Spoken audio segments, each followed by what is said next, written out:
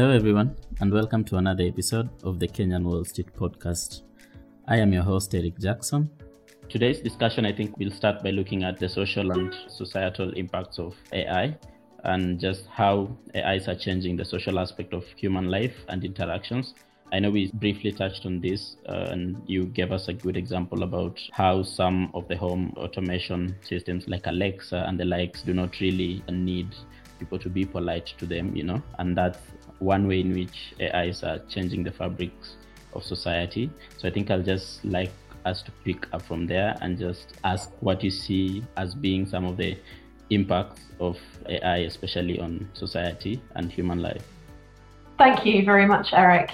I think what's very interesting when we think about the impact of artificial intelligence on our lives is actually how much has already changed, or in many instances for the better, and in some instances, with some challenging outcomes. But we are so close to this that I think a lot of the time we almost can't see it. It's almost happening in such proximity to us that it's really hard for us to take a step back and ask ourselves, how that impact is changing. And a good example is when you think about the difference between being a school child today, regardless of whether you're a school child in the developed world or in the developing world, you're going to potentially be exchanging information, looking things up, working using technologies which allow you to access an extraordinary volume of content and material. When I started primary school, however many hundreds of years ago that was, we went to a place called a library and it had books in it,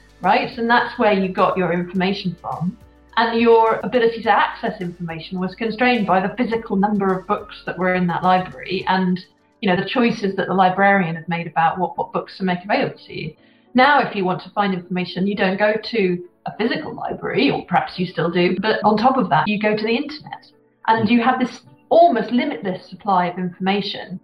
And we have been using artificial intelligences to help us cope with that sheer limitless supply of information for almost as long as the internet's been up and running. Because it is artificial intelligences in our search engines, in our content filtering systems, in the filtering capabilities, the recommendation engines that advertise to us. Those are all artificial intelligences. Those are algorithmic processes that make choices for us, or which we use as tools to help us manage what would otherwise be an unmanageable supply of information to us.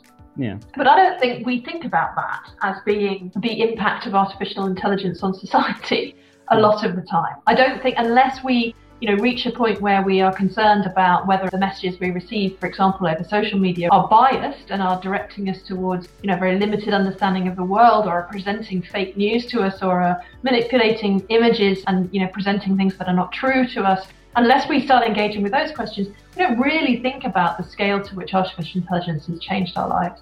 When I think about the places where I think artificial intelligence will have the biggest impacts, both in terms of positive and potentially negative impacts, it is in the trade-off between the improvements in accuracy, safety, and the scale and speed of decision-making around data that can come from deploying artificial intelligences in settings like radiography, for example, in understanding medical images, in looking for new drug combinations, in understanding how to make autonomous safety-critical decisions, for example, in autonomous vehicles, faster than any human being could ever make that decision, so that we save lives, so that we find diseases faster, so that we're able to come up with more and safer materials to use in physical products. So there's lots of spaces where artificial intelligences will have an extraordinarily positive impact on our lives, and frankly are already having that impact on our lives. We would not have been able to move so fast in terms of vaccine development for COVID-19 without algorithmic support for those programs of activity. Yeah. So absolutely, there's a hugely positive line there, but there's also a line where I think the impact of artificial intelligence on society can be read as more negatively. And a lot of people here talk about the potential for the loss of jobs from automation of processes. I don't actually think the problem is in the loss of jobs, because most of the evidence suggests that there will be many more jobs created from the development of artificial intelligence capabilities than will be lost, but they will be created in different sectors. I think the potential negative impact here is actually about a loss of agency. So I think the problem is not that we will run out of jobs for people to do. It's that by using artificial intelligences without thinking about it, we actually abstract ourselves as human beings away from thinking about the choices that we're making. And that bothers me because human beings are actually really, really good at making certain forms of decisions. So in complex experiential contexts, for example, in recognizing people's faces, or in working with the nuance of language, or indeed in the kind of combination of left and right brain capability that leads to real creativity, human beings are extraordinarily good at those things in a way that artificial intelligences simply are not, and are very unlikely to be over certainly my lifetime and arguably the lifetime of my children as well. And those are some of the things that make us human. You know, being able to experience different cultures, being able to learn new languages, being able to spend time with each other as social animals, and even though we come from different backgrounds, to share and to have common cause with each other, those are things that make us human. And so losing those is a really, really big problem. So the thing I'm worried about is that we give up our agency to artificial intelligences. We step back from being responsible, from being ethical, from thinking about the choices that we're making. I'm worried about that, but I'm not worried that the robots are going to steal our jobs, because the reality is we are a uniquely innovative species, humans. We will come up with lots of more interesting things for us to do. And I'm really excited about what that opportunity is. But I want us to be thoughtful about retaining agency in our world. And that's what I think matters to me when we think about how humans and artificial intelligences align with each other. Awesome. I think you've touched on technology and humans losing that agency to artificial intelligences. And I think I want to ask you an interesting question then. So how do we then attain or move towards a truly intelligent, artificial intelligent machine, given that, as you have mentioned, AIs are being used at the moment already in, let's say, like for the COVID vaccine, in areas to improve just decision making in data and all different areas. And we need to get to a point whereby machines can be able to actually attain unsupervised learning and be able to have predictive analysis so that, let's say, in case of another pandemic, we can be able to actually use AI to catch it early enough and then come up with sort of solutions that can be used to tackle it before it gets to a global pandemic. Then how do we move towards building that fully intelligent AI system? I think my honest answer is that, as I say, in my lifetime and in the lifetime of my children, and probably actually in the lifetime of my grandchildren, I am not convinced we will see a fully intelligent, generalist artificial intelligence. And I'm not worried that we won't see that, because in some ways, I don't want one. So to maintain that degree of human agency, what we need to create is the capacity to augment human intelligence with artificial intelligence, and indeed to augment artificial intelligence with human intelligence. So we need to become symbiotic. We need to create a world in which artificial intelligences and human intelligences work collaboratively together.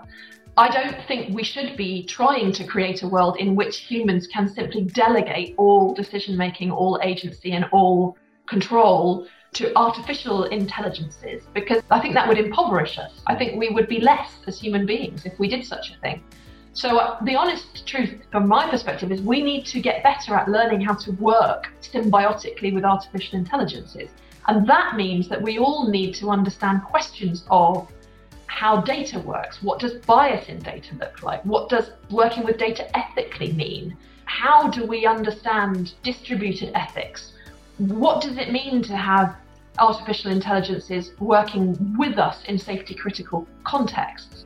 We need to explore those questions as human beings so that we can create frameworks, so that we can create the kinds of spaces where we can develop that symbiotic relationship between human intelligences and artificial intelligences.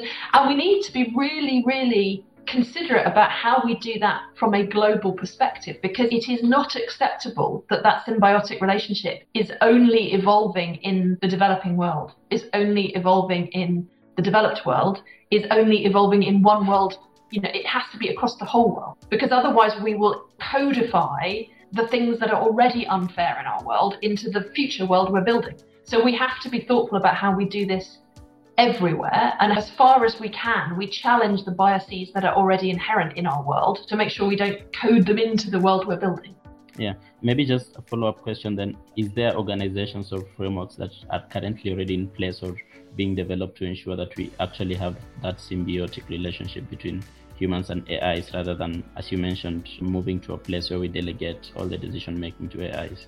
So there's some really good work. I particularly want to cite the work that UNESCO are leading around developing ethical AI frameworks. So they are in consultation at the moment that, UNESCO working, across a global footprint for the world is trying to understand how to take forward guidelines and frameworks that we can all sign up to that will help us to understand how to work with AIs in a way which, preserves fairness, which is ethically well designed and acceptable. They are hopefully going to be publishing their frameworks and models towards the end of 2021, but I'd encourage decision makers at senior levels across the continent of Africa certainly to be actively participating in that work and make sure that the things that are important and being learned in the African continent, particularly around Africa's response to emerging technologies and how that's impacting the populations of the countries of Africa, feed into that UNESCO process, because I think that's a really important way of us identifying how collectively across the world we want to move forward with these technologies. There are also initiatives at country level, and at regional level. So the European Union has initiatives, obviously there are initiatives across the African continent as well, that there are a number of different programs. And then even at a corporate level, there are initiatives. Rolls-Royce obviously has been involved in looking at trustworthy AIs in safety critical settings, which is a framework which has global potential, particularly interested in that question of how artificial intelligences work in safety critical settings, but also applicable to other industrial use cases too. And many of the technology organizations have been focused on how to work with AIs in their particular sector. I'm thinking here of some of the work that's gone forward with the AI for Good program and looking at how artificial intelligences are used in healthcare as well. So I think there are lots of initiatives out there, but I'd certainly call out that UNESCO approach as being one that is pulling together the ideas and thoughts and responses on behalf of a global community. Earlier I think in the first episode, we also talked about the Emergent Alliance at Rolls-Royce, which you obviously lead. So maybe you could also just highlight the work that you are doing. Yes, certainly. The Emergent Alliance is a data sharing collaboration specifically focused originally on the response to COVID-19 and how by bringing together commercial and public sector organizations that wouldn't generally work alongside each other or might not generally be able to share their data with each other, and by applying data analytics techniques, data science techniques, artificial intelligence techniques to those data sets, how could we collectively as that group try to reduce the impact of the recession that is coming, that we're in now, that's happening as a response to COVID-19. So that group, we're very focused on economic recovery. Clearly, there is a direct causal relationship between the spread of the virus and the degree to which we are exposed to infection, and then the knock-on effect that has on our economic behaviours and the way that we engage in economic activity. So the Emergent Alliance looks at epidemiological studies and it looks at understanding the risk of infection when you undertake different sorts of activities like travelling on a train or going on a plane or going into work or being in close proximity to others, or looks at different regions of the world and different sub-regions of the world and understands the risk and how that varies between those regions of the world. But it's looking at that really to help us understand how do we stimulate economic recovery? How do we help support those regions or those industries or those sectors of our economy which are the most negatively impacted by the constraints we've had to place on ourselves to lessen our risk of infection? How do we support those? How do we help get them back to more effective economic performance? And also what the impact on people is. So we are very interested and beginning to look now at risks outside of just a COVID risk. So what's the impact on mental health of, effectively locking down whole communities for multiple months of 2020? And how does that effect on mental health have a knock-on effect then into the economy? So is a detrimental impact on mental health, meaning that people can't go back into work and they can't become economically active again? So the Emergent Alliance is a global organization. We have participants from 4 continents sharing data. There are about 60 corporate members who are, fully signed up members of the Alliance, and we have over 250 data science citizens working on a range of those challenges that I've just described there. We'd be very excited and pleased to have more representation in the Emergent Alliance from the African continent. It's probably one of the areas that is not as strongly represented as we would like. We have good representation from India, some representation from Asia and Australasia, obviously a big contingent from Europe, and some representation from the Americas as well. But we'd certainly like more involvement from organizations and companies and participants across the African continent. So for anyone who wants to get involved, please do reach out. The website is www.emergentalliance.org. And for me, I think as the founder of the Emergent Alliance, in the context of our conversations about AI, when I talk about us needing to get more comfortable with working with data and more comfortable with working with artificial intelligences to understand how to create that symbiosis, that's what the Emergent Alliance in some ways is for. It's a space, it's a collaborative environment in which, people can practice being 21st century symbiotic human AI intelligences. They can practice that experience of what it means to think about the world and take actions that are informed by data that, we are only now in this 21st century in the very lucky position of being able to get hold of and to work with and to use to help us make better decisions. And so that's what it is. It's that space to practice being 21st century people and making decisions in new ways. Yeah, that's very awesome. And hopefully more organizations in the African continent will join the Emergent Alliance so that, we get the perspective and the problems that are facing Africa, because as you're looking at the economic recovery of the societies or the communities after the COVID, and I think like the informal sector in Africa has been one of the most affected. So it will actually be a good thing if we get more organizations from the African continent joining the alliance. And I think I'm also looking forward to the ethical framework you mentioned from UNESCO. Yes. It should be coming out at the end of 2021. So I think that would be something interesting to also look at.